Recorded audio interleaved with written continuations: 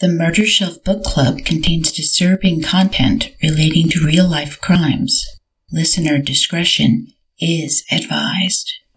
The hum of the water pumps could be heard from the road as officers hiked back and forth across the abandoned property, occasionally stopping to search the ruined pool near the house. Just beyond a pond near the back of the property where the pumps worked to drain the water, a backhoe sat preparing for excavation. Police could not offer any information on what they were searching for on the property. All I can release now is we're executing a search warrant, said Muskogee Police Department Public Information Officer Lynn Hamlin when asked if the officers were in search of a body. The presence of the construction equipment and the water pumps indicated the sort of thorough search typically associated with the hunt for a human body.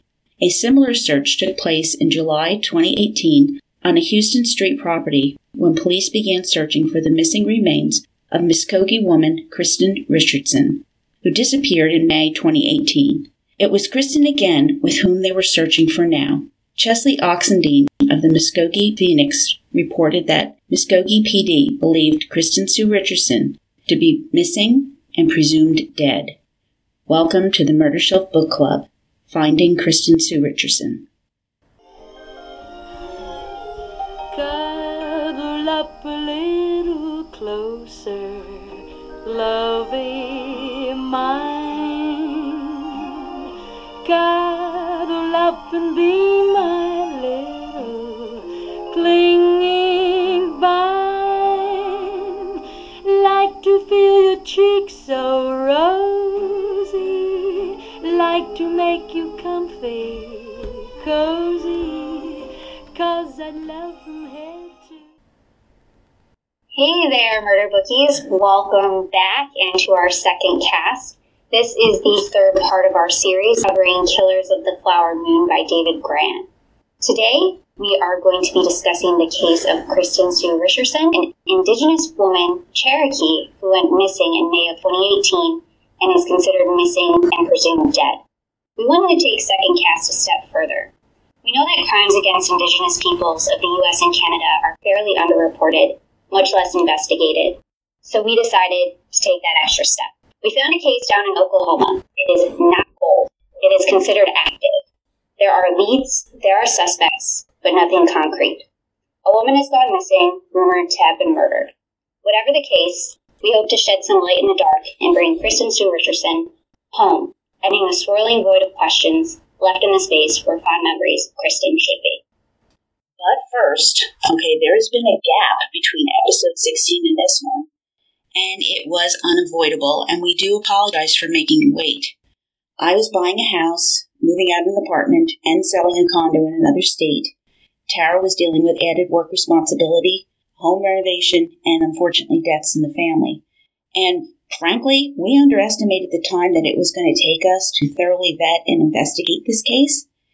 Look, we've never done anything on this level of importance before. Not just a book. This is real life. Yeah. Most of our books are real life, but this is real happening right now. Yeah, and anything less than 100% accuracy, we really were striving to hit that marker.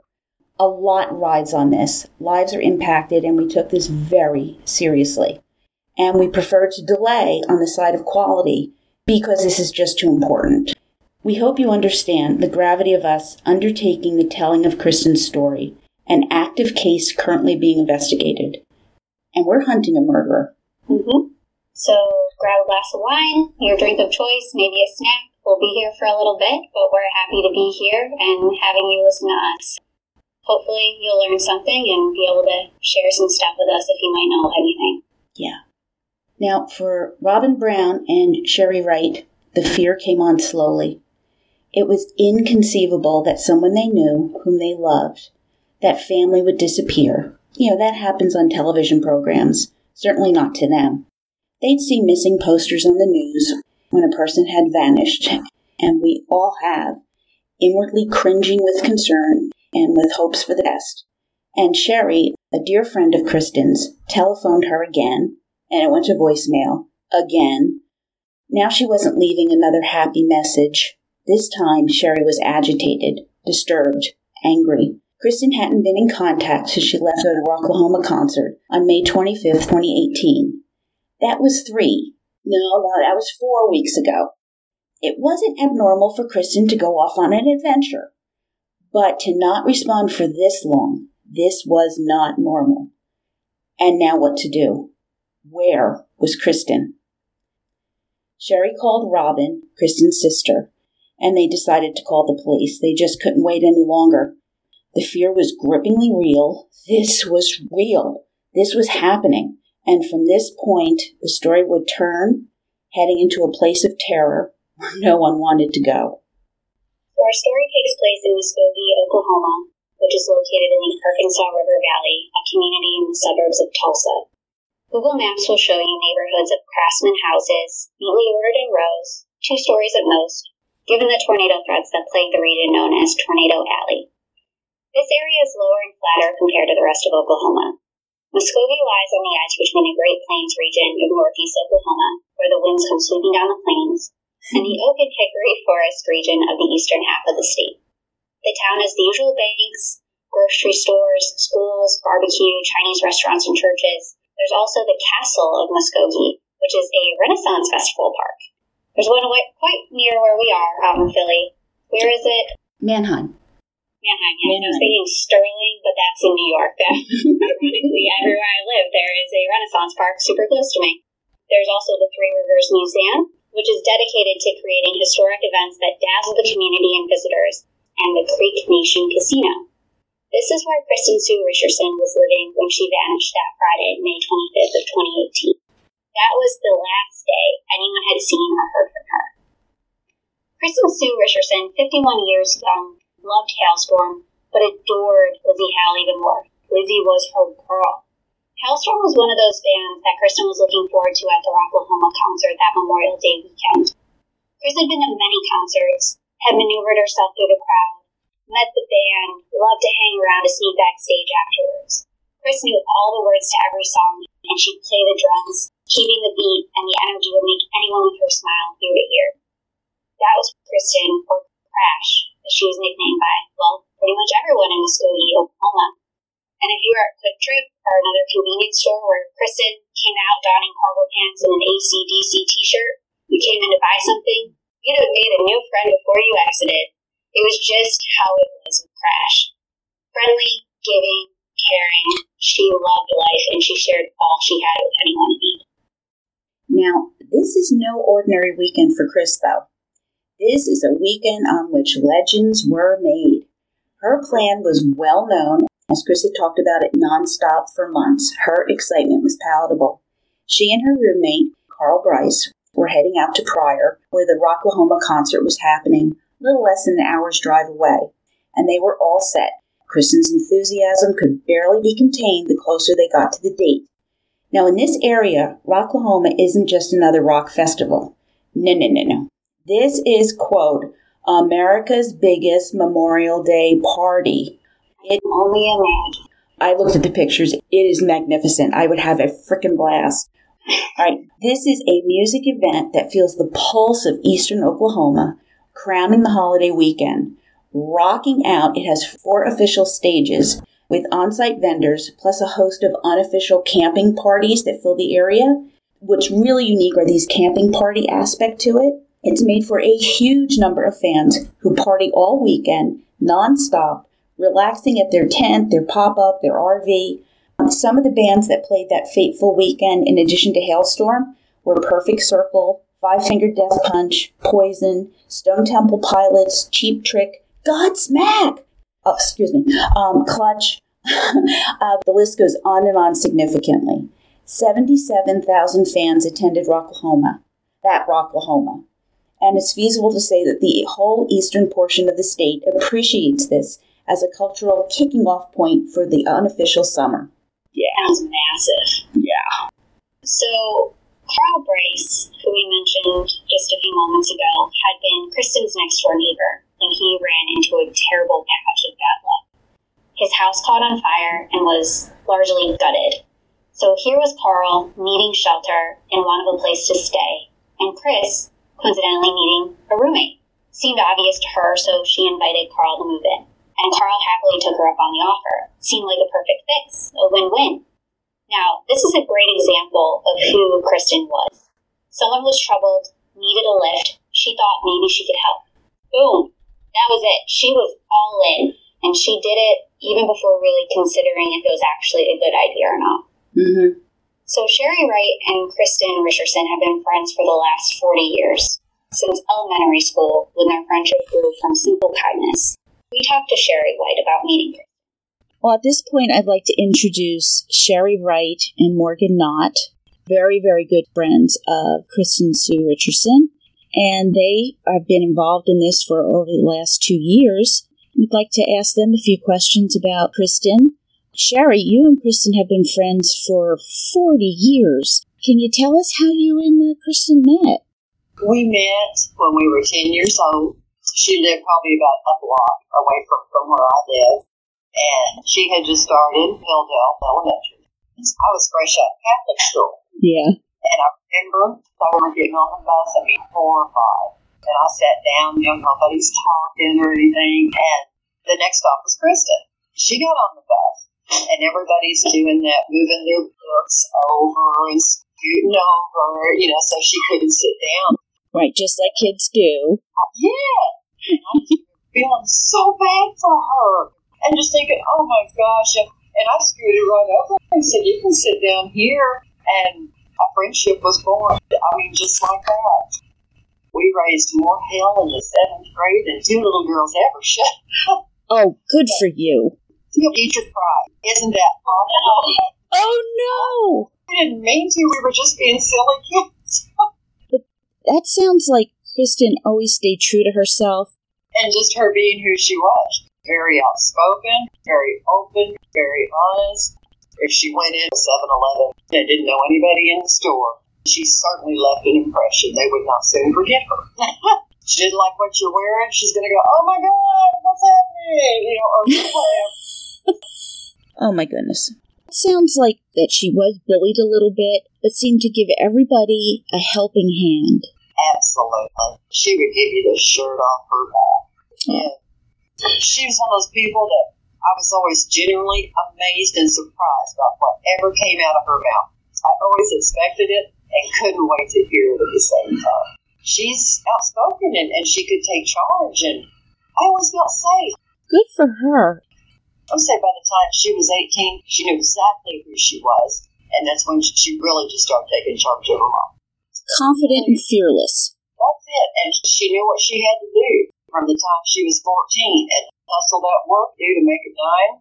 She knew no strangers. That stranger. She sounds like somebody I would have liked a lot. Mm-hmm. You would have. All right, so a little more background since we heard from Sherry. A little more background on Kristen. Now, she was always impulsive ever since she was a little kid, as Sherry kind of told us. She was born to Kay and Tom Kroger in Albert Lea, Minnesota, on October 14th, 1966. She's a Libra. Her sister Robin and brother Kenneth rounded out the family. Softball was Kristen's game as a kid, and she'd recruit her siblings and scout out other kids to put a team together, and really tried to include everyone so there'd be no hurt feelings. This is Very Kristen. nice. I love that. But, kids back then could be mean, and Robin told me she could always count on Chris to be her little protector. Should any ruffians go and try to pick on her, no way was Chris going to let that happen. Now, the neighborhood kids, now this definition changed regularly. You see, they had a unique and fun childhood with their parents operating a Carmel apple wagon with the carnival. So how cool is that?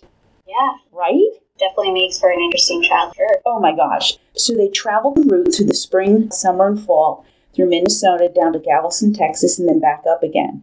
They went to state fairs, boomtown days, peach and blueberry pageants, runestone festivals, celebrations of the heartland, rooster days, farm fest chili cook-off. I mean, you name it. National Sand Bass. National Sand Bass Festival. I don't know, but if we ever get out here to visit people, I want to go. They also had the Cherokee National Holiday, lots of Native American functions up and down towns far and wide. How cool is that? I just think that's amazing. Yeah, and as Kristen was Cherokee, her loss has also impacted the indigenous community in Muskogee and the region.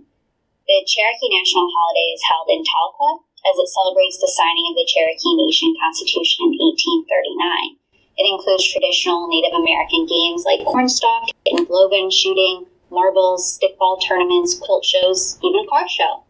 Remember when we read in Killers of the Flower Moon, they had a lot of cars.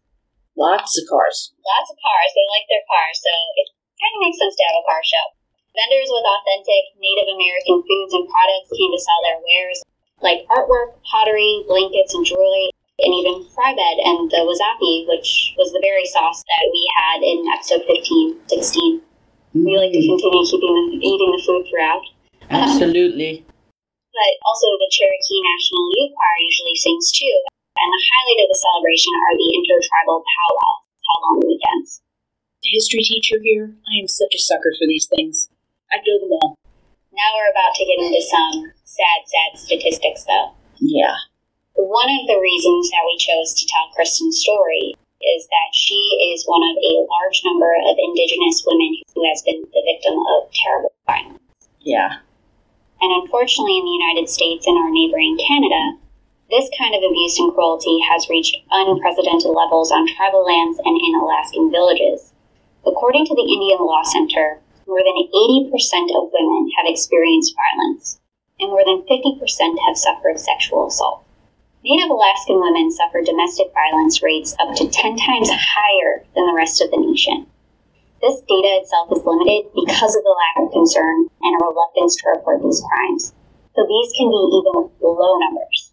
And on some reservations, not all, Indigenous women are murdered at 10 times the national average. This makes it the third leading cause of death among Indigenous women. These numbers are mind-numbingly horrifying. And a study done in 2018 determined that out of 5,712 cases of missing and murdered Indigenous women and girls, only 116 of those were entered into the Department of Justice's database. This is nationwide. 116. That's barely 2%. However, these numbers still fail to convey the hurt, the damage, the pain endured, and the impact on women and their children, including their families. And no wonder PTSD is 3 times higher than the rest of the population here. And the more we researched, the more terrible things we learned. To mention the government-granted genocide that wiped out roughly 90% of the American Indigenous population that we discussed in Killers of the Flower Moon. Fortunately, in January 2020, a presidential task force was created by the DOJ to examine issues of missing persons and violence against Native and Alaskan women. Well, it's about time. This is a serious need, and I'm really glad to hear this. Now, listening sessions have taken place, and from what we've seen, there is some hope for improvement in the future. I did ask the Muskogee PD what is the status on this, and investigator Stephen Brown told us that, listen, they always try to treat every case exactly the same. However, with the inclusion of certain resources like NamUs, NAMUS, they're working in conjunction with other agencies, has improved. So I'm really glad to hear that. We're definitely glad to hear that. Yeah, so hopefully they're on target for improving things. But what does remain problematic is for more than 35 years, the federal government has not allowed Indian nations to have any criminal authority over non-Indians. Now, this has resulted in an inability to prosecute non-Indians who reportedly commit 96% of the sexual violence against Native women. Absurd. Yeah, that's enormous, right? And according to the last census, which is being updated as we speak, so this is the census from 2010, non-Indians now comprise about 76% of the population on Native lands and 68% of that Alaskan Native villages. So you see how this might be a problem. Oh, yes, absolutely. It's a very, very big problem. Yeah. Now, many couples are now intermarried as well, Indigenous and non-Indian. So if anyone commits an act of violence against a spouse, they can't be prosecuted by the Indian nation. And it's unlikely that he or she are going to be prosecuted by any level of government, local, state, federal, either. So unfortunately, the government task force hasn't addressed this yet. It's a loophole. I hope they will. They should. Yeah, we need to all be writing our government and saying, hey, look at this. But starting somewhere is better than not starting. So at least they are beginning to look at this. And I really do want them to do a lot more than talk about it. But they're actually talking about it. Better than they did last year when they weren't talking about it. It's outrageous and it is completely unacceptable. And this really must be addressed by our judicial institutions. 100%. All right. Now, in spite of that, here is a fun fact. On July 9th, 2020, the Supreme Court answered the question of whether the Creek Reservation continued to exist after Oklahoma became a state. And the Supreme Court said yes, and that half of Oklahoma belongs to them. Surprise! You see, Congress never passed a law to unmake the reservation. So the Muskogee Creek Nation issued a statement saying, quote, "The Supreme Court today kept the United States promise to the Muskogee Creek Nation as a protected reservation. Today's decision will allow the nation to honor our ancestors by maintaining our established sovereignty and territorial boundaries." End quote. Now, this ruling is mostly going to impact courts in eastern Oklahoma, so stay tuned. I just had to cheer a little bit when that went down. We'll definitely keep an eye on that one. Yeah. Especially since it's relating to this case. So. Yeah. All right, so where did we leave Kristen? Well, an unconventional little sister, enjoying a carnival life, selling caramel apples. The family enjoyed this vagabond-style lifestyle for many years. So they finally settled down in Muskogee, Oklahoma, when Kristen was about 9, so around 1976. Shortly thereafter is when she met Sherry, her best friend. Getting older, Kristen picked up an important talent. That is, she became a real-life Mona Lisa Vito for My Cousin Vinny, but without the high hair, flashy dresses, or Brooklyn accent. Exactly. Kristen in her crew-cut t-shirts and jeans, she could take a car apart and put it back together. She was honestly a truly gifted grace monkey of any story that we've ever heard. She had a prize Buick that Sherry told us about, and she literally put that whole entire car together herself. It was a source of pride, and Chris just flew around that car. She was definitely an artist with a car engine. Wish I could do anything. I can put gas in it, kinda. Yeah, kind of is right. I mean, you are from New Jersey, don't you pump your gas for you? Yeah, we don't do that much there. Yeah, kinda. Well, Kristen also worked a number of jobs. A lot of us have worked a number of jobs growing up, and both Sherry and Kristen worked at the truck stop not far from their home. Kristen was not the one serving you the food. Kristen was the person who serviced the trucks for the truckers. She cleaned and detailed the trucks, readying them for the next hundreds of miles coming at them. She loved it. She met all kinds of people, got to gab away, letting that sparkle that she had of hers just light up that truck stop where everyone coming in and out knew who she was and looked forward to see her again, that big personality of joy. So how did this incredible, amazing, friendly, caring, kind, boisterous woman who loved losing hell just vanish? Let's get into that part of her story. Yeah.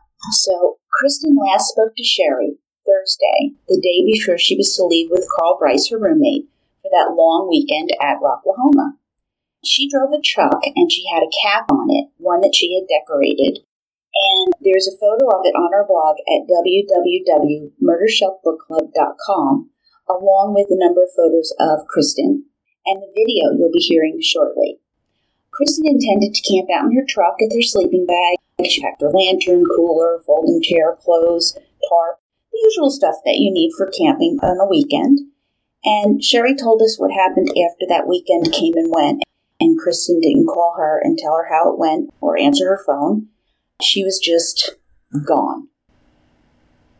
She and Carl Bryce lived next to each other for years, and then she winds up taking Carl in. So, what kind of relationship did they have? What kind of roommate was Carl? When he first moved in, everything was actually pretty okay. They'd known each other for years. They got along just fine as neighbors. He still had money from his property from next door. He got some insurance money. So he still had that. She needed help with the bills. And then he was doing that. Oh, God, there was probably 3 or 4 months she never even mentioned a bill. And that's huge for her. And there was always the struggle. And I could tell a little bit of weight was off her shoulders. So at the beginning, it was just as fun and innocent. And she did her part, and everybody paid, and they were helping each other out. It probably ran like that about a year and a half before there was just tension in the house. Just, you walk in and it's just there. You could just feel it. Sounds like a good roommate relationship, at least in the beginning. Now, Kristen was all excited that weekend going to see Hailstorm in Rocklahoma. Tell me about her preparation for that. She had the determination, and she meant it, and she'd been saving money and getting ready for probably 3 months. And she had a camper shell on the back of her truck and done all the windows. But no, she had the truck all decked out. They already had the campsite set up. And it was an old family friend, and they were, of course, up there waiting on them. And they did that show. So they had the 3-day campsite. They'd already paid for it, already had their 3-day passes, tickets, the truck out. She's good and ready to go for the whole 3 days. She'd never had the opportunity to do that. Now, Kristen tells you she's all set. As far as you know, she goes to Rocklahoma, and now you're not hearing anything. When did you first get suspicious something didn't seem right? I started contacting Carl probably about 5 days. 5 days after Rocklahoma, because even when he said that she had run off with somebody, I could see that. I was going to give her 2 extra days in Rocklahoma, and then she'll come home when she's ready. After about 5 days, and not being able to get through on her phone, something's wrong. Mm-hmm. Not answering calls on the voicemail, and I knew there was no getting through on her cell phone at all. That's probably when I started texting Carl, and he assured me she had taken off and everything was fine, and he had just talked to her. And I tell him, you need to tell her to call me. He said he had a number that he was contacting her at, but he would never give me a number where to reach her. Mm-hmm. So when did you finally decide you were going to go over to the house? Right after Mom's noticed that something was wrong, I started driving by the house. Right. And I seen Carl and Cody outside. And I was like, Mom, we need to go over there, at some point, because it's not right. Like, something's wrong. And they were driving her truck. And I never saw Kristen. And that's what was so weird to me. And I kept seeing them at the same convenience store. And 2 or 3 times they were broke down. It was just weird. And I was like, okay, Mom, something has to be done. Because it's just not right. We did go by. We met Robin up the street and just kind of embarked on the place. And they were out of the driveway. And the first thing I did notice was there were 2 of the 3 dogs. Where was Buddy, the great big pit bull?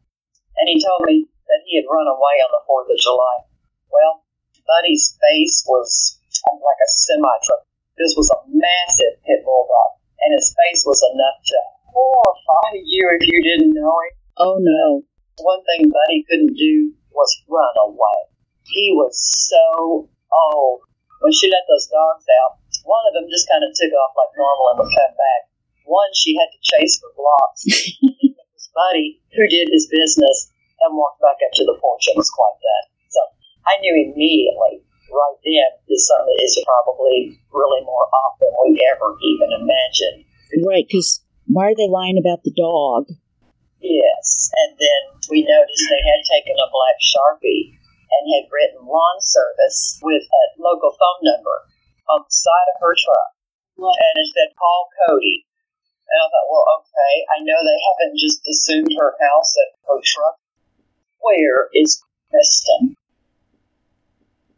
Tara, Carl is telling Sherry that he was hearing from Kristen, that he was receiving phone calls from Kristen after Memorial Day weekend, and at least for the next 3 weeks.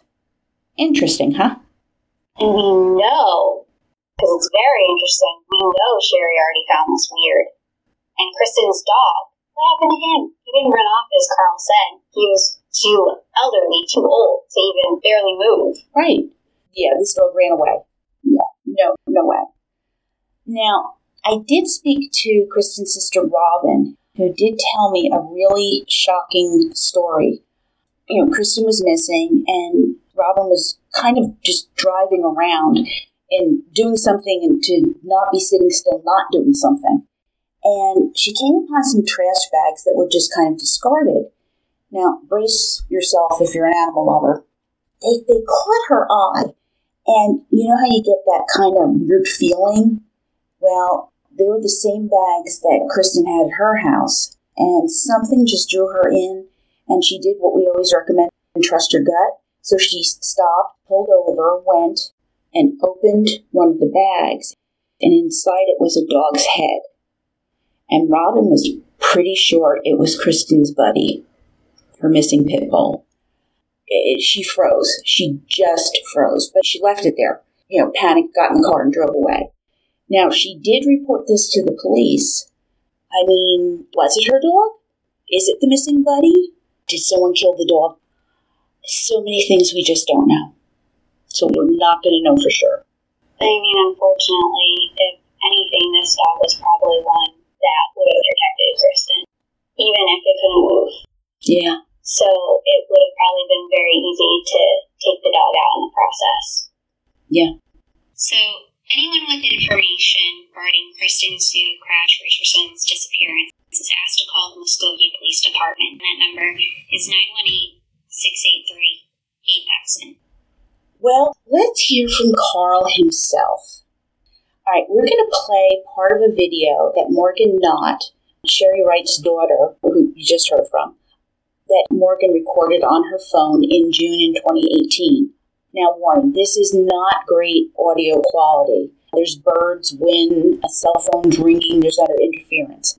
And I've had to watch it multiple times. I really worked on it. I did not edit a spoken word, however, not one. But even with the interference, I think a lot of the pertinent information is audible. So I want you to hear the conversation. Then Tara and I are going to go over and read the dialogue to you so you don't go crazy like we did trying to decipher it. So thank you for bearing with us here, but we do believe in authenticity, and we want you to hear Carl's statements made by the man himself. Well, I know him well enough to know, Carl, that you could hear being caught.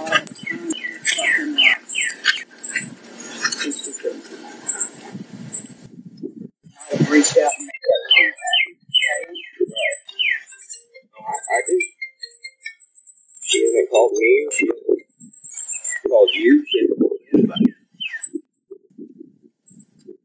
Can't think of anywhere she might have gone, and maybe pills, somewhere she would have fallen and got hurt and not being able to get up from any situation, anything you could think of. Anywhere she went. And I didn't ask because that's. And again, was it Friday, the day that you all were supposed to go, that she took off, or was it Thursday? It was, I believe it was Friday evening. Or it could have been Saturday afternoon. See, again, I know Kristen very well, and she might have told me Thursday, we're heading out Friday morning. Anything could have happened in that time. I know Kristen, where you all didn't get to head out till Friday night, but I don't have that information. I don't have it from her. I didn't talk to her after Thursday. Thursday was the last time Sandy talked to her. Thursday was the last time I talked to her, because I remember leaving and told her I'd call her tomorrow, and she specifically told me not to call her in the morning because she wasn't talking on the fucking phone. Y'all were out of here. And that was Thursday. So I know Thursday, at least, she was okay and accounted for. Okay, so now you've heard that for yourself. We're going to repeat the dialogue for you so you can hear in case it was garbled, because I know it was tough. Thank you for bearing with us here. Jill's going to be Sherry, and I'm going to be Carl. Okay.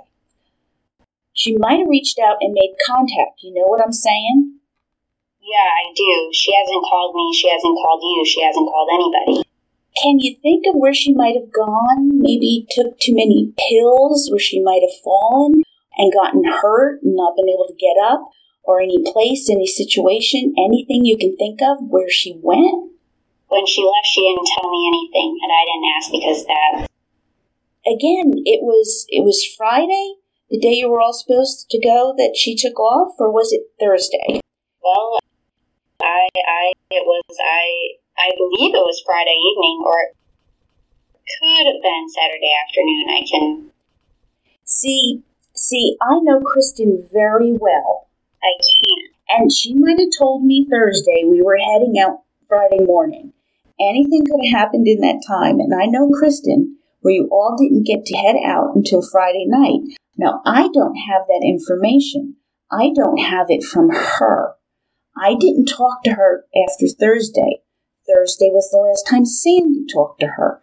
Thursday was the last time I talked to her, because I remember leaving, and I told her I'd call her tomorrow, and she specifically told me not to call her in the morning because she wasn't talking on the fucking phone when you're all out of here. And that was Thursday, so I know. At least Thursday she was okay and accounted for. So now I'll let you hear from Sherry herself. In the video that Morgan shot, when he told you and he told the investigators that Kristen left either Friday night or could have been Saturday afternoon, what are you thinking when you're hearing this? I'm thinking, can he hear himself right now? I'm thinking, can he even hear the words that are coming out of his mouth? We came upon him so fast, and you saw the dance, and he didn't know what to do. He did not expect us ever. It is so obvious in any kind of way. Yeah, because holy mackerel.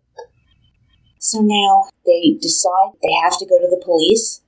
Robin goes and reports her sister missing on July 6, 2018, which is confirmed by an affidavit filled out by the authorities and by the current Muskogee law enforcement officer on the case, Investigator Stephen Brown, who told us that the original officer investigating was Investigator Don Johnson, who has since been promoted.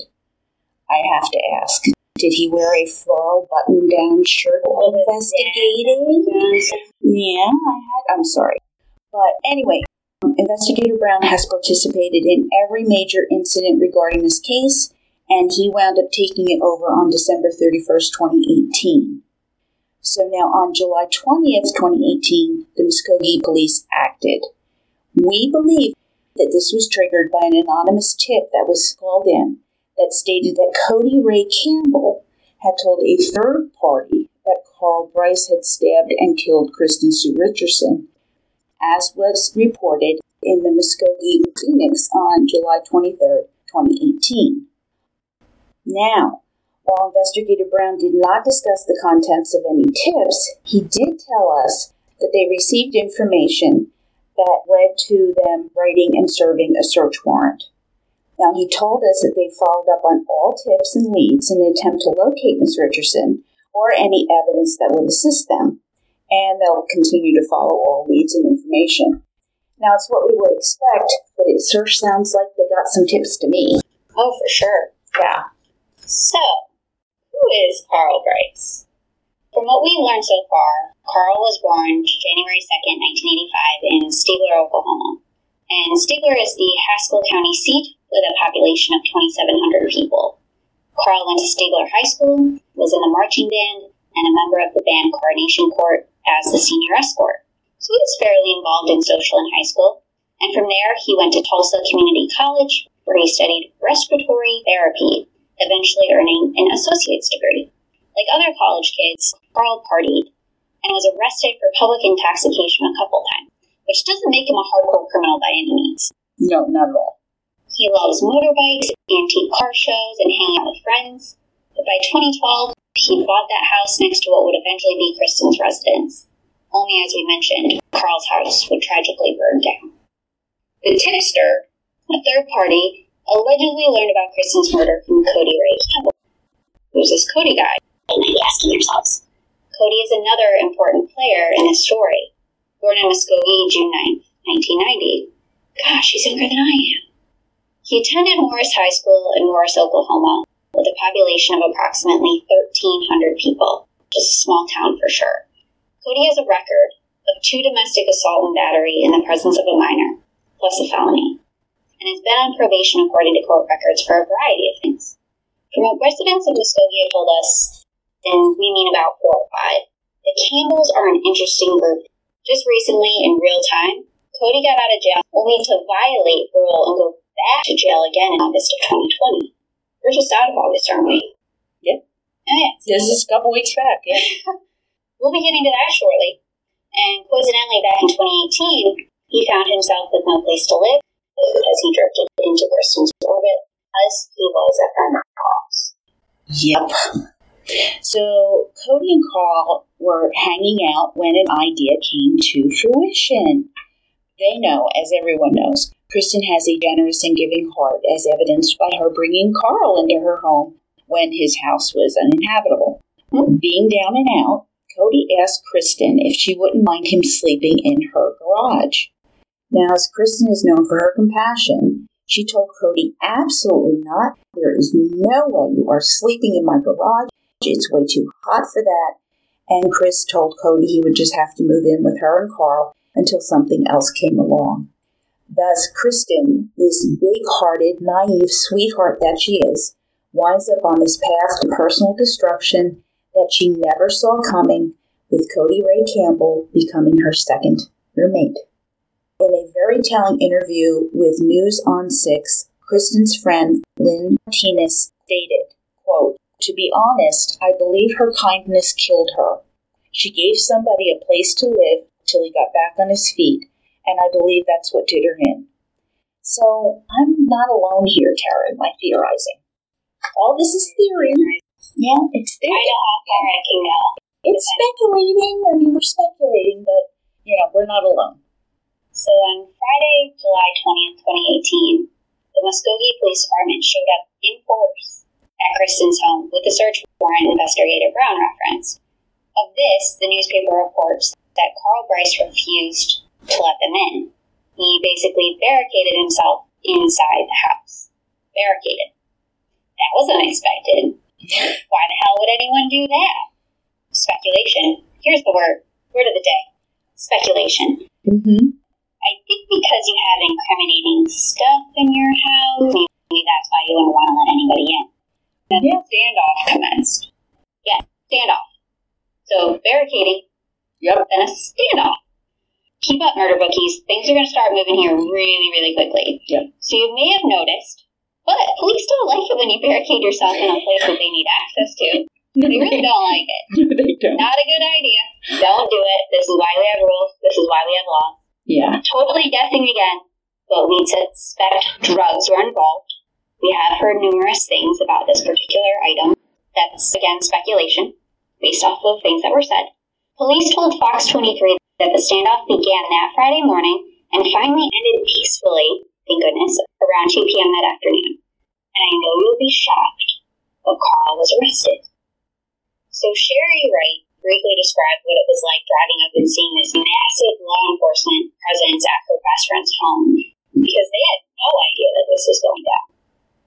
When we came up on the police, they had both blocks on either side of her. They blocked off, weren't letting cars through. The SWAT tank is in her front yard. The medical examiner over the back, setting up those little tinted areas, digging, and the backhoe. And it was honestly the most overwhelming sight I have ever had upon in my whole life. That's just a limb. That was too much. Oh, it had to be terrifying. Oh, absolutely, absolutely. Oklahoma is Memorial Weekend, and we lost so much time. And I know the dogs hit on that fire pit a couple of times. We know there's nothing there. And I just wondered if, at some point, maybe if they didn't have her in the fire pit and removed her, just based on 2 different sets of dogs hit. When we went in fully understanding that Kristen was probably dead, I just can't even describe how that house felt. It's like I've never been there my whole life. Oh, my goodness. I knew exactly where I was, and nothing was familiar. What did you think then, since we've gotten into the police going and excavating the backyard? What else is going through your mind when all this is going on? It was so, what's that word, surreal. And Robin and her husband had come up, and I stood there with them the whole time. I don't know how to describe. I think I was numb. I think we were all in shock. And me and Robin, were talking about it. But to be honest with you, as I was watching this, all I could honestly think at that moment, we know what we're waiting for possibly. All I could think was, I can't even imagine what's going on in Robin's mind. I can't even imagine. I just wanted to, where everything's going to be okay. Yeah. I could not get my mind off her, and that might have been because my mind wasn't ready to process what was going on. That had to be such a shock. Okay, from what I have read, they shut down blocks around her house, cordoning off, crime tape, backhoe. I have to say, I've been involved with cases where the police haven't taken things seriously, so I have to say, good for them. Carl and Cody probably thought, hey, nobody's going to miss her. She's a disabled 51 at the time-year-old woman, and nobody's going to miss her. She didn't talk about family, and he knew that her parents were deceased, so I'm pretty sure she just became a very simple target. Surprise, she was loved by a lot of people. Yeah, surprise. All right, then. So Cody Campbell wasn't there initially, but he showed up at the scene of blockaded streets, crime tape, news trucks, police cars, flashing red and blue lights all around 4:30 p.m. that afternoon. He was patted down, and he actually voluntarily went off in a patrol car, turning himself in, according to his cousin, Cassie McGovern. Now, Cassie McGovern had been at the house with Carl. Evidently, Cassie had a little bit of common sense. She exited the house at the request of the police, while Carl decided to resist, or so we think. But the Carl shenanigans standoff did not thwart the police from doing what they'd come to do. No, they were not going to waste any time. Muskogee PD, Oklahoma State Bureau of Investigation agents, and the state medical examiner were on site and hard at work. They were looking for Kristen. This was an enormous undertaking from what I understand. Some photographs and stuff, it's incredible. Trust me, when we were researching and I saw the word standoff in an article, I was like, what the holy hell? Yeah, standoff.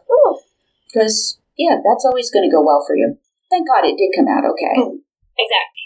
All right, so they've got the medical examiner in Kristen's backyard as authorities are digging as well as sifting for evidence with a rake and putting evidence tags everywhere. And they spent the better part of that weekend processing her house as well as the front and the backyard. 3 days later, it was reported that the Muskogee County District Attorney, Orville Loge, had filed first-degree murder charges against an unknown suspect, John Doe. Not every state allows John Doe warrants, but fortunately for us, Oklahoma does. And this is a premeditated murder charge. And in Oklahoma, that's called felony malice murder that can carry a death penalty charge, life without parole, or life in prison, as a jury would determine. As reported in the Muskogee Phoenix, this search followed up yet another tip from, quote, a subject close to the case, according to a police affidavit. The tipster said that Cody Ray Campbell had informed them that Carl Bryce stabbed and killed Kristen Crash Richardson. Now, I spoke to a private investigator friend of mine, and usually these John Doe warrants are related to DNA. Not always, but large numbers. Most of the time. Yeah. Now, we know and can confirm that DNA was taken and processed in this case. The results remained a closed subject, because it is, of course, still active. And one thing that Investigator Brown told us is that they do not have Kristen's DNA profile. They don't have it. So this is a definite speed bump in the case. However, Investigator Brown said that he has spoken to the, quote, OSBI, which is the Oklahoma State Bureau of Investigation, about this, as they use the OSBI lab for their DNA analysis. And they have advised that with Robin and Kenneth Richardson III's DNA, Kristen's siblings, they may be able to create a partial profile, but not a complete profile for Kristen. So several samples have been taken and sent for analysis, which is pending. And he probably wouldn't tell me, even though I asked. Even though things move a lot quicker now, as when DNA analysis started, like what we learned from Michelle McNamara and I'll Be Gone in the Dark, this stuff takes a very long time. Especially trying to put together a partial from siblings. Yeah. Now, based on this tipster, we have to wonder who John Doe is. Number of candidates here. Carl? Cody? Listen, we don't know. We can't say this. It would just be totally unfair to start pointing fingers at people. And we believe in being responsible in telling this story. It's not going to be Jerry Springer here. We're just not going to do that because facts really do matter. No chair throwing at Geraldo Rivera. That's not going to happen. Nope, not here. But here's a fact for you. Both Carl and Cody were arrested as material witnesses in this case. And remember, Kristen's truck, the one Sherry said she had seen Cody's lawn service written on it in marker, and Morgan told us she saw them riding around it in as well, it had gone missing. But now, it had been located. What is ironic, Cody was arrested for possession of a stolen vehicle.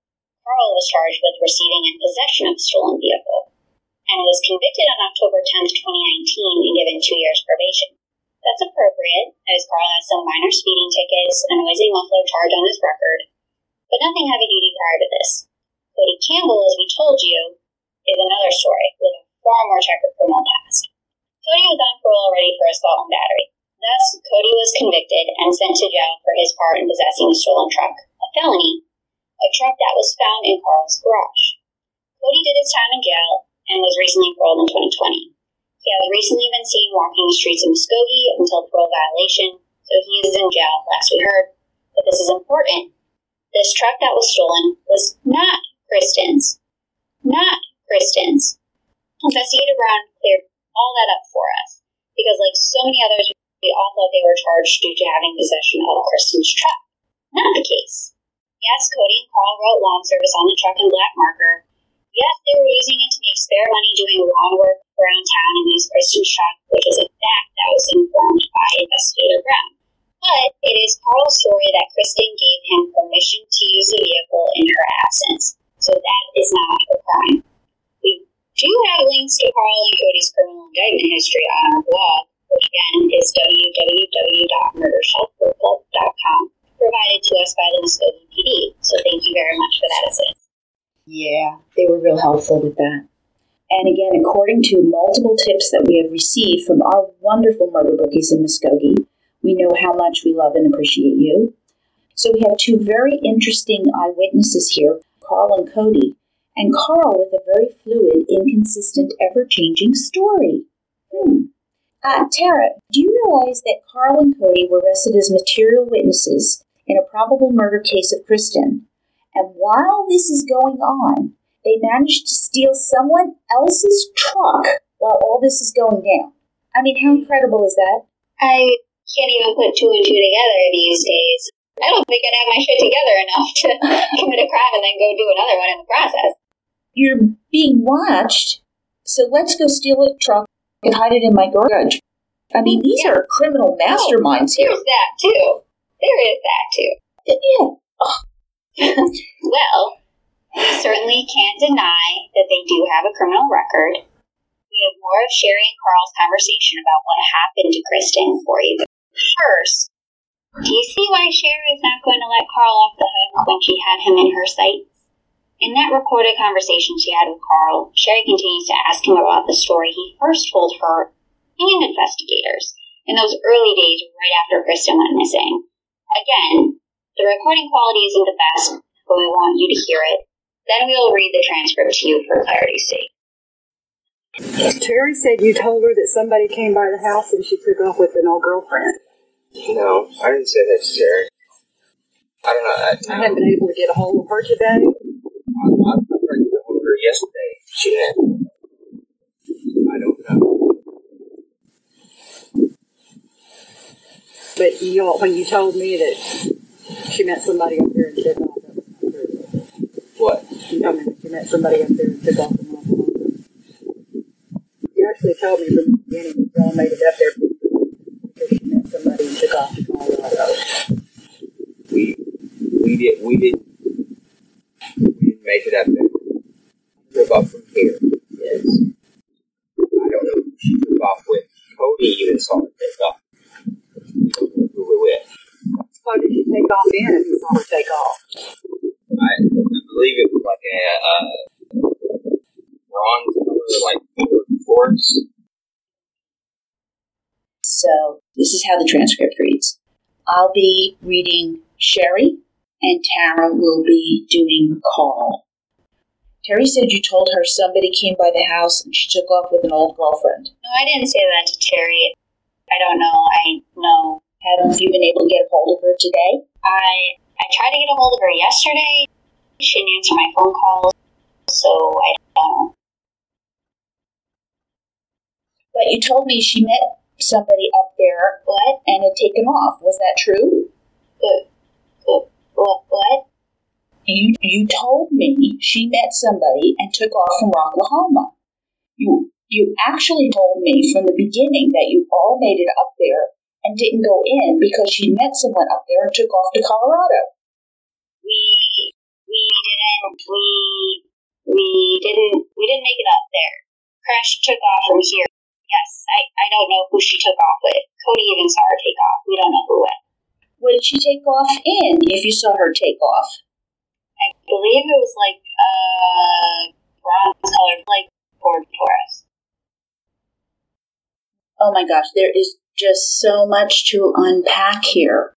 Now, we've heard both parts of the recording that Morgan Knott made, and we're using this with Morgan's permission, just in case you wondered. So, Carl had previously told Sherry, and she was very adamant about this particular point, that Kristen had hooked up with a woman at Rocklahoma. You mean to tell us that this supposed woman was so spectacular that Kristen never met up with her other friends at Rocklahoma after all the plans and money saved, getting ready to literally rock and roll, that she dumped everyone, Carl, friends, even Lizzie Hale, and ran off to Colorado? That Kristen literally ditched Lizzie Hale? I don't think so. No. That never picked up her phone or answered a text from Sherry or Robin or anyone else ever again, and then she only responded to Carl. Murder bookies? Think on that. Mm-hmm. So many things to wonder. Oh, and the bronze Taurus? All right, little story here. So, since I live in Pennsylvania, not Oklahoma, and I'm a horribly nosy person, I went to Google Maps to locate Kristen's home. I remember this night. Mm-hmm. And the Google Maps is from 2012, and so I'm, Googling around and figuring out where she lives and all. And I confirmed that Carl was in 2012 actually living next door to the house that Kristen would be living in the future. And look at that. Guess what kind of car is parked at Kristen's house? A bronze Pontiac. A bronze Pontiac that is visually very, very similar to a bronze Taurus. Huh. Our surprise. It's interesting that it's basically the same car that Carl says Kristen and her mystery woman took off in. Isn't that weird? Oh, very, very strange. That a car that Carl would be familiar with because his next door neighbor happened to drive one that might be recalled in a pinch when you had to come up with something. Funny thing. I'm speculating here, but memory is a funny thing. Now, there happens to be a theory called source or reality monitoring, and it's put forth by doctors Marsha Johnson and Carol Ray. And they write that when you are creating a lie about something, you try to pull from your memory. Because even when you do this, your false events become more concrete and therefore become more believable to the liar, and they sound more believable to the people you're trying to pitch the lie to. Does that make sense? So there is a little known movie. It is called Cheats. And I love this movie. It makes me laugh every single time. But it's about a group of high school kids who cheat on an exam. And they steal it from the teacher. And they go through crazy hoops and shenanigans to get everyone to pass this test. But one of my favorite lines that I know from that movie is said, "Bullshit is in the details." That's perfect. That's exactly right. That if you have this image of this car tucked away in your memory, in a pinch when you're generating bullshit, you're going to pull this out of your memory, and it makes your story more plausible. The more details you have, the better you're going to believe. But be careful trying to remember those details. Oh, exactly. Especially if there's drugs and things going on. Again, we speculate that, this could have happened. And that's how memory and lie generation works at times. Yeah. Now, listen, Murder Bookies, if you have anything to say about this speculation, you can always email us at Jill and Tara at murdershipbookclub.com. We'd love to hear what you're thinking. And there's comparison photos. Mm-hmm. Oh, yes. There you go. Absolutely. So now, the other confusing bit that we want to take apart here is Kristen left Friday night, or maybe Saturday afternoon. You heard Carl's words.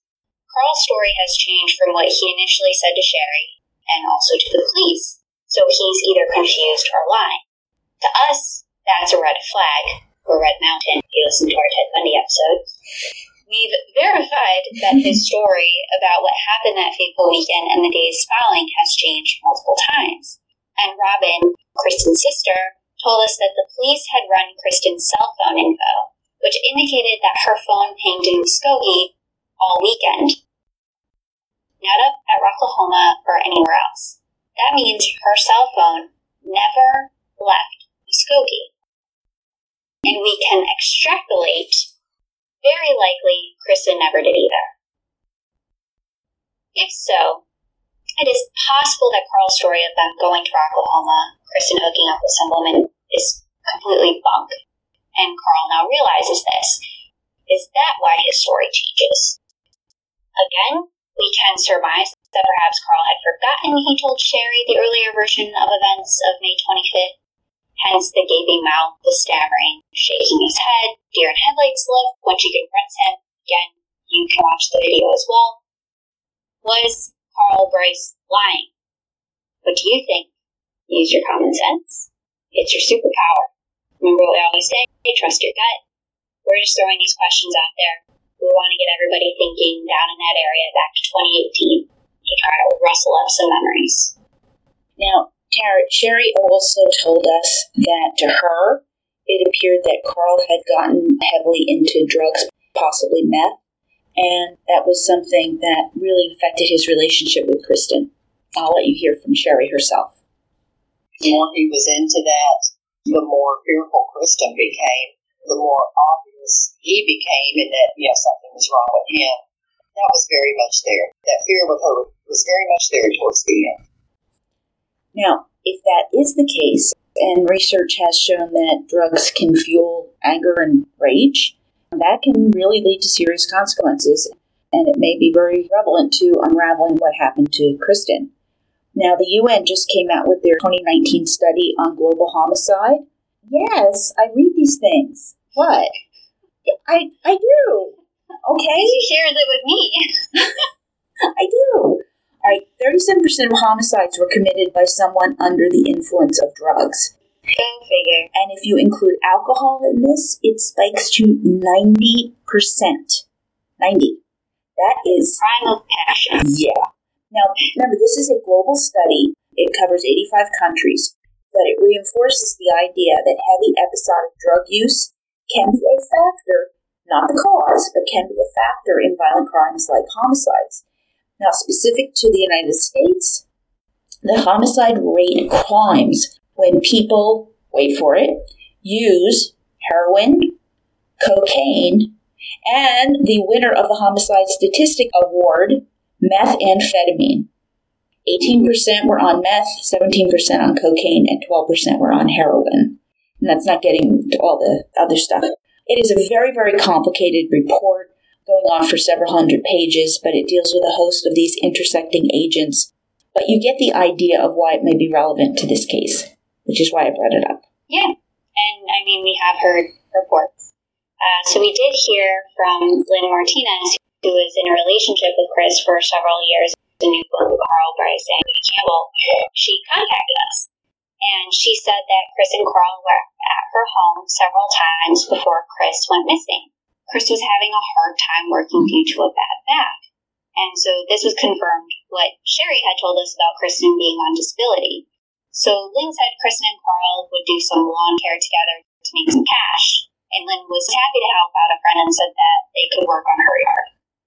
One of the last times that Lynn saw Chris alive, which was roughly a week before Rocklahoma, was when she and Carl were over there doing yard work for her.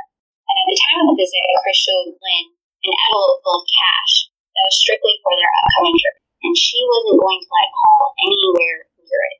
It's pretty much what she said verbatim. Not going to let him anywhere near it. Because she knew he would blow it on drugs. Wow. Lynn recalls another time 2 months prior to this that Chris was limping and was having a hard time breathing. And Kristen explained to her that she was doing something in her backyard. She tripped, she fell on the back step. Carl came to help her, but she wouldn't let him help her up. And that was when a literal switch was flipped. Put it into Lynn's words, quote, "Something in him snapped," end quote. And he proceeded to kick Kristen several times while she was down and even stomped down on her with the full weight of his foot. And according to Chris, she was sure that she had some broken ribs. Wow. You know, Sherry told me the exact same story, independently of Lynn telling it to you, but the same thing. She fell, and Carl losing it and brutally breaking Kristen's ribs that way. So it does give credence to the story as a fact and to where my thinking is going. Major red mountain here. Oh, God, Kristen, I'm so sorry. The anxiety and fear that she must have felt. Oh. Yeah, and, a month later, it almost seemed like he was escalating. There was another attempt made by Carl on Kristen, where Kristen told Lynn about her waking up at one point with him, jumping on her and trying to choke her.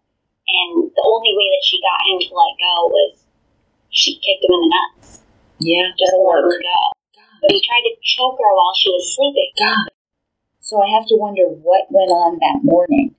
They were planning to go somewhere, and what happened, God, this is horrible. And I realized Kristen needed him economically and to help pay out the bills, so she no doubt felt trapped and tolerated the physical abuse because of her finances. But this is not okay. This is domestic violence. If he or she abuses you once, it is going to happen again. This is cyclical. And you don't have to be in a romantic relationship in order for this to be domestic violence. Oh, no, absolutely not. A lot of times they'll beg and they'll promise it'll never happen again. And guess what? Promises are broken and it does happen again.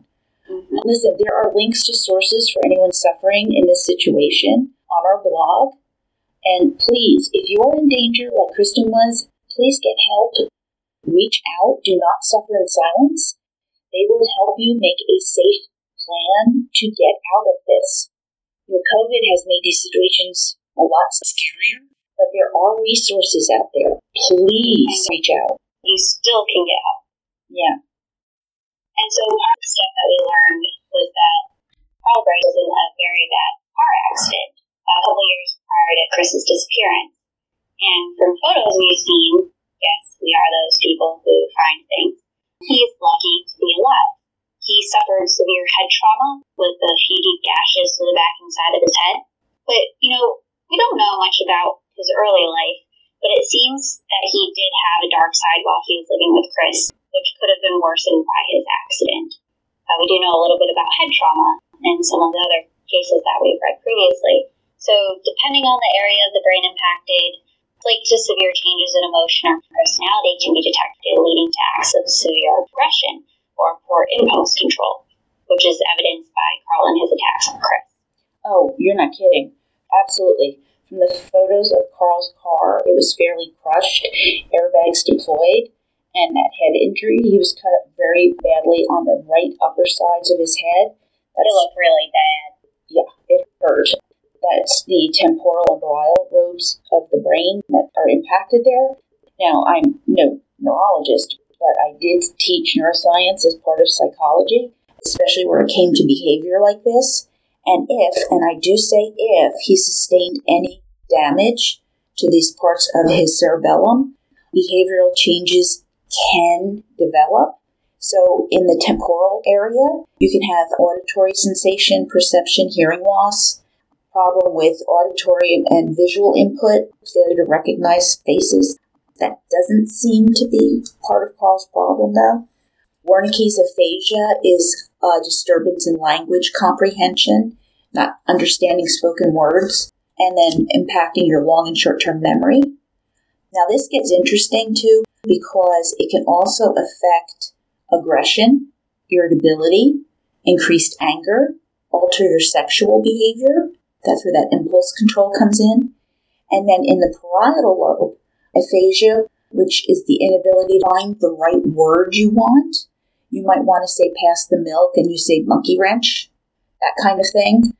Reading problems, diminished writing or drawing abilities, eye-hand coordination is off, mathematical problems are off, dealing with spatial acuity, any of these can be quite debilitating. Yeah, absolutely. If Carl has any of these in any varying amounts, it can definitely be a source of frustration, which can trigger anger, rage, impulsivity, which can contribute to other violent behaviors. I mentioned them here, but you can intuit what those are. We can't know for sure. All we do know is he sustained a rather intense head injury during a car accident. There was insurance money from the car accident and the house fire, but Chris had told Lynn that he had spent the majority of it on drugs. So again, here we have the drug angle. From Chris, Lynn knows that drugs were kept on the property, hence a barricade, not letting anyone in, standoff. Mostly pills and marijuana, though, from what we understand. And Lynn can attest that both Chris and Carl took Adderall recreationally, but crystal meth may also have been involved. Chris was not a user. Not. She did not. But there were also several firearms that he purchased, and the police were most likely aware of these weapons, hence the standoff at their house when they first came looking for it. Oh my God, that could have gone so badly. Oh my God. Depending on what kind of firearms they were, absolutely. So, Cody Campbell, again, another story.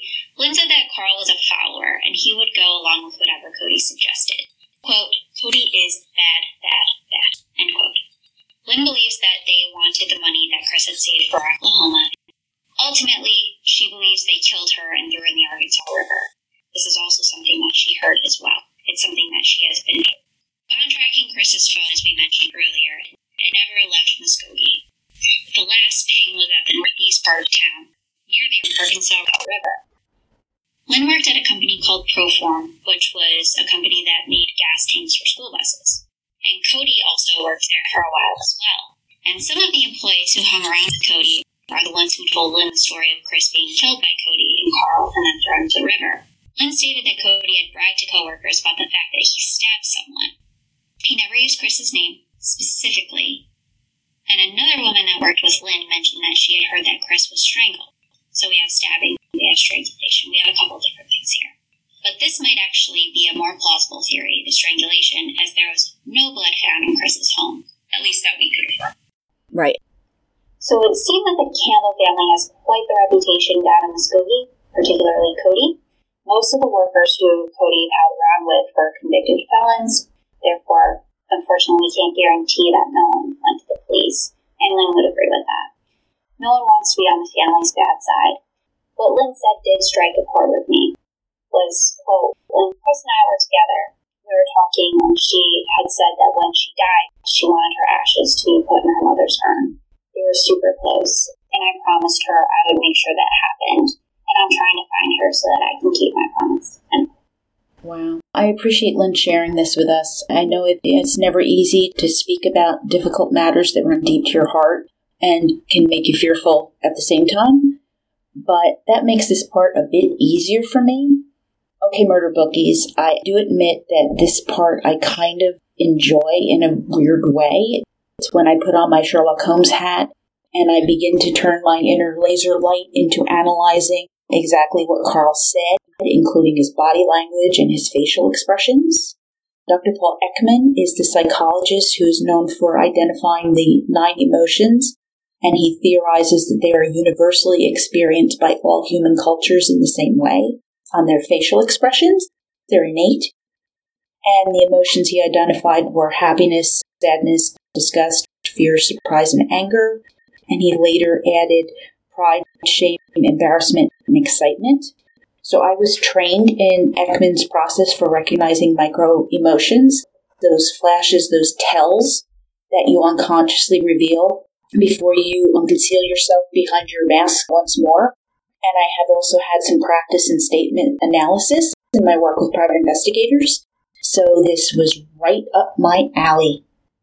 So before we get into further analyzing, just as Jill was kind of going off on some of her expertise, I don't think we've really touched on this, I think, since Lizzie episodes. But Jill is a certified psychology educator, and she's taught psychology for 30 years until she retired about 6 years ago. She also teaches a course on psychology of serial killers in the Philadelphia area that hopefully she'll continue still. We'll see. We don't know about in-person teaching at this point. And she has also been a researcher for the Without Warning podcast. So she cheats on me a little bit with another podcast, but that's okay. But she's been doing that for the past 2 years, and she does profiling for some alleged criminals there. Thank you, Tara. That was nice. Alright, so when you really start to further analyze what Carl was saying to Sherry, there's a few cues that take on some consideration in determining deceitfulness, according to experts on lying, like Stephen David Lampley and Mark McLeish. So, Carl doesn't use complete sentences. A lot of us don't, but we'll also complete our thought. He's not doing that either.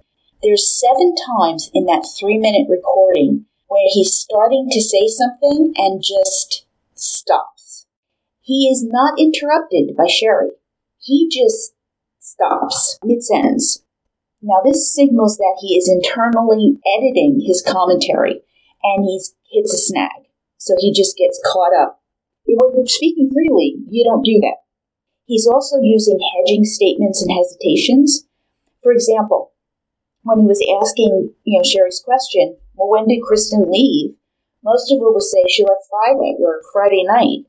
Not Carl. No, he's like, it was, I believe it was Friday evening.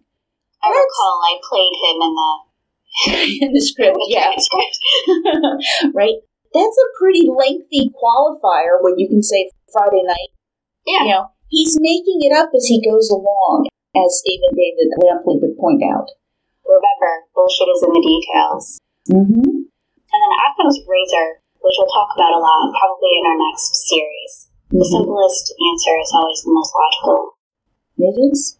Now, his physical movements, watch that video again, it's on our blog, guys.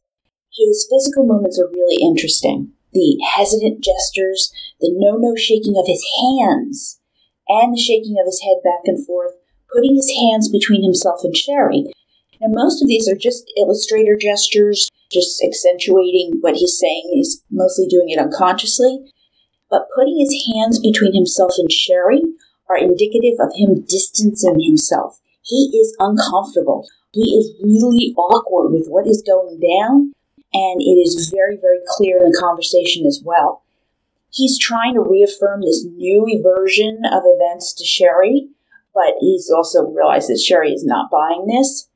Now, the truest thing that Carl says in this recording, where there's no qualifiers, no real hesitations, we didn't make it up there. That's what we call a tell. That happened. They didn't make it up there. Nope, they never left. Now, where does this leave the family and the loved ones? Well, they're kind of in limbo. They don't know what happened. They can only think of probabilities and possibilities and likelihoods, but nothing with certainty. And Sherry said something to me that really helped me understand what these loved ones endure. And I'm going to let you hear from her.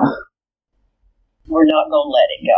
Mm-hmm. I had the worst time continuing in this moment, and at the same time, I don't have any idea how not to. When she said that, I'm getting choked up just thinking about it. Now, I believe that Kristen Sue Richardson and Carl Bryce did not make it up to Rocklahoma because something stopped them from ever leaving Muskogee, as evidenced by the fact Kristen's cell phone never left the city, based on pings, and other friends worked for her and did not find her at Rocklahoma. Why didn't you and Kristen leave as planned, Carl? From Sherry, we know Kristen was all packed up, ready to go, logos painted up, cap on the truck.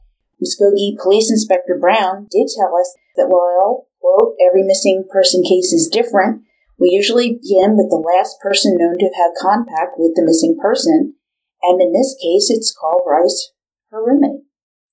So we have questions. So, what happened when Kristen came home that Friday morning? Were you ready to leave, Carl? What was said, and why was Kristen never heard from again? So questions we do not know the answer to. Guess what? Someone in Muskogee knows something. We know you do. Because tips have been called in. And there's always someone who knows something. Somebody wants to help. as evidenced by those tips. Someone wants Kristen brought home to her family and loved ones. Someone cares enough to call these in. So what's happened since Morganauts recording? So 3 months after Kristen vanished in September of 2018, a search of the Fort Gibson Dam area was initiated.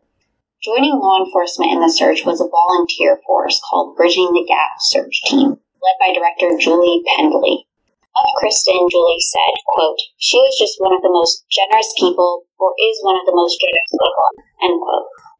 Now, Bridging the Gap Search Team evolved from Julie's own experience with a missing person case. Her cousin Ben and his best friend Cody. Back in 2015, they'd gone to Rocklahoma, huge fans, just like Chris. Only that Memorial Day weekend, there had been torrential downpours, and the guys headed home, intending to return when the concert resumed. Only they disappeared. Of the group's origins, Julie wrote, quote, "The reality is that law enforcement does all they can, and sometimes that's enough. But often, whether considered a success or not, it is primarily the family who works tirelessly to help bring those loved ones home," end quote. The community rose together to search for Ben and Cody for 16 days. They constantly mapped, gridded areas, explored possible routes the young men could have taken, and these volunteers never wavered.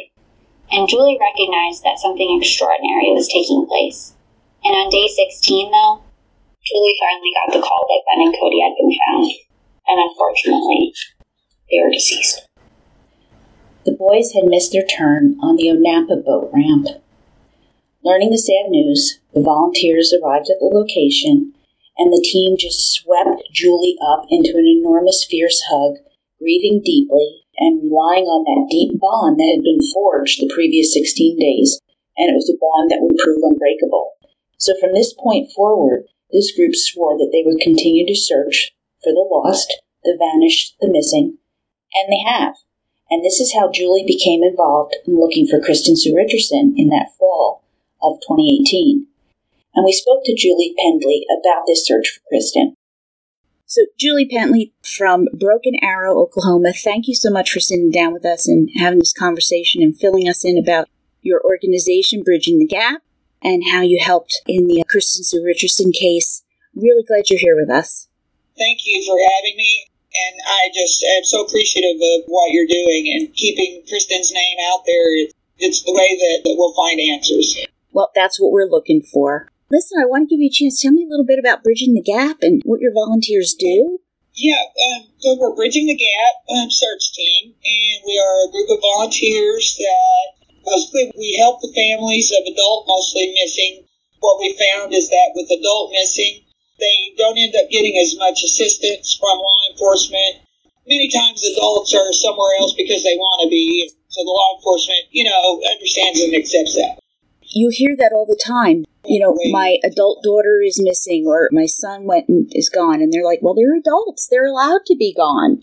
How do you investigate that? And when a parent has that gut instinct, we always say, trust your gut when you know something's wrong. So that's when you bridge the gap. That is what we try to do, is bridge that gap. What we find is that law enforcement, they have their job, and then the family has their situation. Those two are really very different things. There's not anyone who actually works with that family side by side with the family, kind of helping bridge that gap with law enforcement, helping them to those resources. And we found that it's a huge problem, and it's not just here, it's everywhere. So my hope, honestly, is to just empower more people to do the same, to get out. Lend a hand. Help your neighbor. Yeah. Share the flyer. When a missing flyer comes across your Facebook feed, share that thing. It only takes a second. It may make all the difference. That one share may turn into 1,000 shares, and, that could bring them home. I've seen it happen many times. Yeah, that's awesome. So, tell me, how did you get involved with Kristen's case? Kristen's case actually is really close to my heart in that she and I are the same age. We're both Indian. We just have so many things in common. And a good friend of mine that was very close with Kristen reached out, and this friend, she had helped us with some searches in the past. I started working with her, started doing a little investigating. I started to realize that there were a few areas that had a potential to be probable sites. And all I need is just a possibility. If there's even a possibility that an area might hold answers, we're going to search it. And then when we realized that we had some pretty good tips, we went ahead. It seems like tips have been coming in at critical junctures throughout this whole time that she's been missing. What's crazy is that she went missing at the end of May. They reached out to us, it was August. So she wasn't even reported missing until July. July. Yeah. So she had been missing already for 2 months. That was an unusual thing right off the bat about this case. So tell me about searching. Where did you go? What actually happens during this? Okay, well, on our first search, we met with her family the night before at Kristen's house. That was when I noticed, actually, that there was some scraping on the camper top of the truck that they had been driving that she had just recently painted, and which also led me to believe that the dam site, which is where we were going to search the next day, might hold the answers, because it appeared to have been driven up into some shrubs and scraped. Oh, like tree branches and things scratching the top of the paint. All the roads out there are overgrown roads. Pretty much any of them that you go down out there are going to do a little scraping on the side of the vehicle. So I felt really good about the area that we were searching. So we went ahead and went full in and called for volunteers, had the detective from the police department out with us, and we met up out at the dam and completely combed any area that was accessible by road, any area where we felt like they might have been able to physically get a body to the area. We combed the entire thing and had no results. Mm-hmm. At that point, we went back to the house and started looking at other sites. So then we did like an additional 4 or 5 searches in other areas that we had other tips on. And we did not find Kristen's body. We have not found her yet. So we really need these tips to keep coming in. We need these people who know something, because we know they've called in information, so we need these people to step up. We know that people know. People know where she's at and what happened. There's actually one property that I'm absolutely desperate to search, but it is a private property, and I can't get permission. Yeah, we've been working on permissions, but it's an area where the suspect had been working, clearing some brush and doing some landscaping. Familiar with the area. And, had been going in and out with brush and digging machinery back there. He and another fella that is also a suspect. The 2 of them had been working out there in the week after she went missing. So it's very high on the possibility list. I'm almost desperate enough to just go, I know, you want to just do it. Yeah, but... I'm on that property desperately. But you just have to keep looking. And hoping that you'll get permission to do that. Yeah. Right. And praying that people like you keep doing this and keep Kristen's story alive. Because things happen and people forget, and we can't let that happen. If we're talking about it, and we're talking about that kind of thing, that people were in that area and were working that area, and a car or a truck was going back and forth in that area, someone may have seen that. They're not connecting it to Kristen's case. But if they get that context that that's a possibility, you might have a memory jarred. So that's what we can hope for, is to keep talking about it. You're absolutely right. Yeah. Well, thank you so much. Thank you. I appreciate your organization. I appreciate your passion, your energy. Thank you. Thank you so much. That is one incredible volunteer force for good. And it's unfortunate it didn't help in Kristen's case yet. But knowing that should something else come up, you and your team won't be out there volunteering and searching with that dedication, that is uplifting. Everyone needs to work together too. #bring Crash home. Julie is amazing, and this is a wonderful volunteer team. Bridging the Gap is ready to go look for Kristen and try to bring her home. They just need permission to search this land. What can it hurt to search there? Can't. Someone has to have a discussion and get that land searched. So after the search at the Fort Gibson Dam, time would slip by. Eventually more tips were called in, again anonymously, and were taken seriously enough, though, that the Muskogee police executed a search warrant on an East 73rd Street South property in conjunction with the Muskogee County Sheriff's Office and Oklahoma State Bureau of Investigation.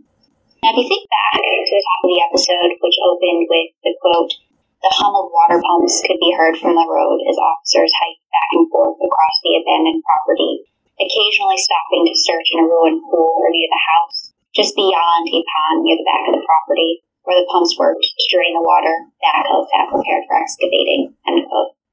Exactly what they saw was unknown, but someone, the person who called in, that person who sent them out there, knows something. That person was told something, overheard something, they saw something, and cares enough, again, to make that call.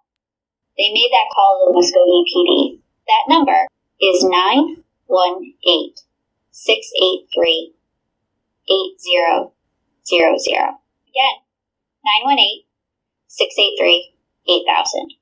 Or you can call Crime Stoppers. Thought Jill had this on speed dial, but guess what? She doesn't. But she does now. I do now. You called me out. But it is 1-800-222-TIP or 1-800-222-8477.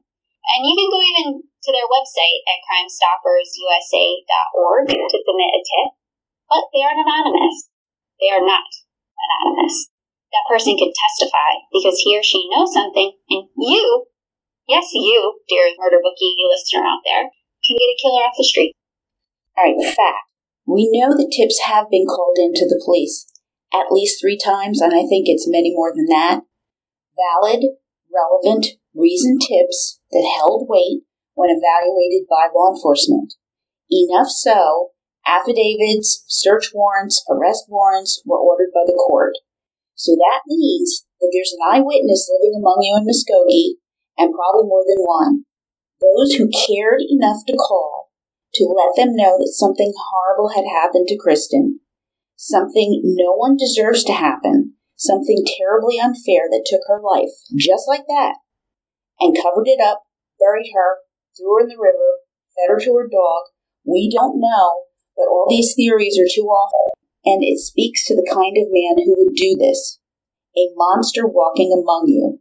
He may look normal, seem normal, but he is not, and something may set him off again. Will it be your voice? Money troubles? Car troubles? A bad influence? Who may the next victim be if he is not caught and he continues to come and go on the streets among normal, unsuspecting people? To those who hold the key to this mystery, to those with the power over the outcome of this case, we beseech you. Every story needs a hero. Be the hero of Kristen's story. Shine the light of truth and justice as only you can do. Stand up for a victim of a great wrong and feel the admiration, praise, and dignity that comes with doing the right thing. Be an upstander, not a bystander. Claim your power over a cowardly killer who struck, hid, lied, cowers now in fear of the truth. We're all born for a purpose in this life, and this may well be yours. It may be your moment and your time. And we're here to help you. Let's get this thing done and over and put it in the rearview mirror. Let Kristen come home and rest in peace. Let her family and friends breathe more easily. And you, sleep at night knowing that everyone in town is safer for your selfless act. Be the hero in this story. Let's bring Crash home. So, anyone with information regarding Kristen Sue Crash Richardson's disappearance is asked to call the Muskogee Police Department. Again, that number is 918-683-8000. Leave that message for investigator Stephen Brown. Get a killer off the street and see justice done. We are so very close. So speak up and make that call. As always, you can email us at jillandtara@murdershelfbookclub.com. Hell, we'll submit a tip for you. We just need to have it. And Tara, our next book.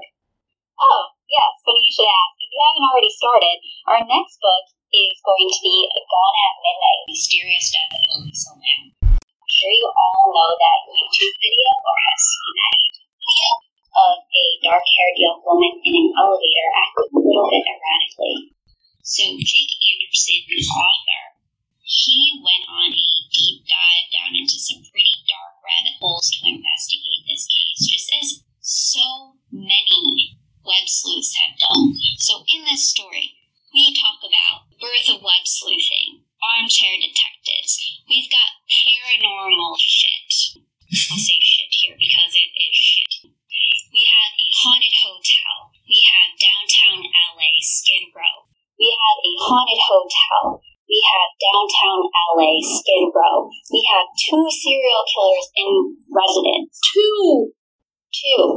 The Night Stalker and also the Austrian Ghoul. The list goes on and on and on, and most importantly, surrounding the disappearance and death of Elisa Lam, which also ties in to the stigma of mental illness.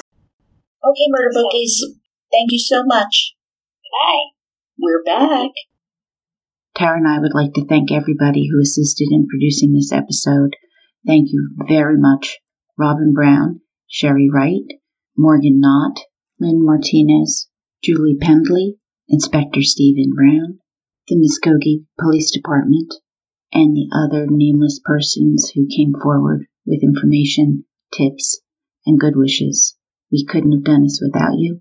Thank you so much.